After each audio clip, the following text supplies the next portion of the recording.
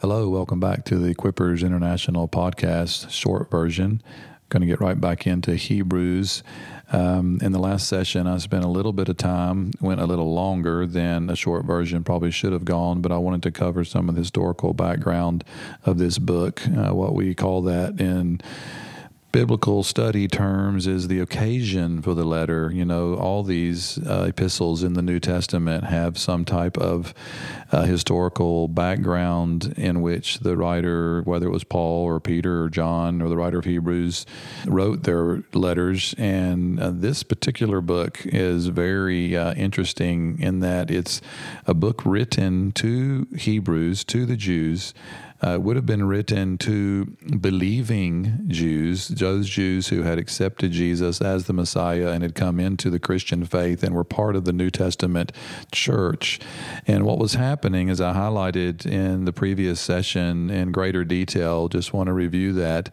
What was happening, this would have been somewhere around 35 years after Jesus had been crucified and resurrected and ascended back into heaven. And so the New Testament church was still within the same generation of time period, and the political scene and the Roman Empire was putting pressure on the Christians. One thing that happened historically was that there was a great fire in Rome that destroyed a lot of Rome in around 64, 65 AD, and the Roman emperor at that time blamed the Christians for setting the city on fire, and this brought the Christians under great persecution. During the same time period, there were tensions developing between the Roman Empire and the Jewish religious system. The Jews were retaliating with anti-taxation protests and finally launched some attacks upon Roman citizens by the Jews. And so it's like what we have is a perfect storm developing during this time period where, on the one hand, you have the fire that began in Rome and was connected to the Christians. And so in Rome, Christians became under persecution under the Emperor Nero. And on the other hand, you have the anti-taxation protest on the part of the Jews, and they were retaliating against Romans who were in Jerusalem and in the area of Judea.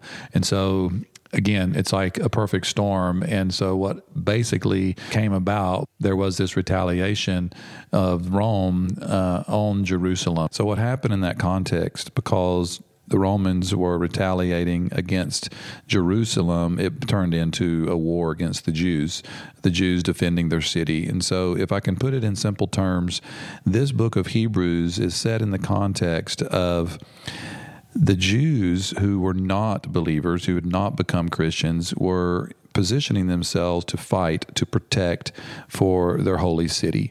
And so they were recruiting an army, if you will. They were getting ready to go to war against the Roman Empire, which in natural terms is like a David and Goliath. But nonetheless, the Jews were convinced that they were going to fight the Roman Empire to keep them from coming in and doing any damage to Jerusalem. And during that time, the non-believing Jews were trying to go back to their believing brothers and sisters who had become Christians, and were trying to recruit them into the cause of fighting for the protection of Jerusalem, which in religious terms would mean that they were trying to lure them away from Christianity, because obviously the Christians' posture was not to fight, never has been to fight, and never will be to fight. And so the Christians were saying, no, we don't fight, we trust the Lord.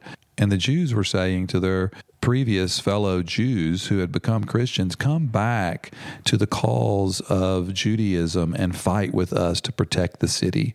And so it was in that context that the writer of Hebrews writes this epistle and beseeches these Jewish believers, do not go back. Do not turn back to Judaism, and he goes through methodically in the first stages of this book, and he tells them why. I mentioned it in the previous session, and he starts by bringing Jesus to the forefront and saying, look, we have a better word. We have a better purpose, a better cause. Christianity is a higher way because we have a better priest. We have a better tabernacle. We have a better offering. We have all these things that far exceed anything that Judaism was able to offer. And this specific message that the writer of Hebrews is trying to bring across is packed with beautiful truth about who Jesus is, what he came to do, what he did accomplish through the work of the cross. And as we get deeper into the book, some of these things are going to come out, and it's going to be such a blessing to see. But I just want us to keep in context, because there's many things that are said in this book that historically people have lifted out of context, and it's actually brought a lot of misunderstanding to some basic principles that are very applicable to the historical setting that may not be exactly applicable to the modern interpreter's setting, meaning it may not apply to us. It's profitable for us, but we have to be careful that when we interpret Scripture that we don't confuse what is there to be descriptive of events that were happening and what's there to be prescriptive, meaning how it applies to us. And so I just want to continue to bring us back to that point of context. Tomorrow we'll get back into the text and then we'll start walking along in chapter 1. But I just want to finish up and do a little bit of review on the context and the background of the book to help us understand as we try to interpret what the writer's saying. So God bless you, and be strong and courageous and love Jesus more.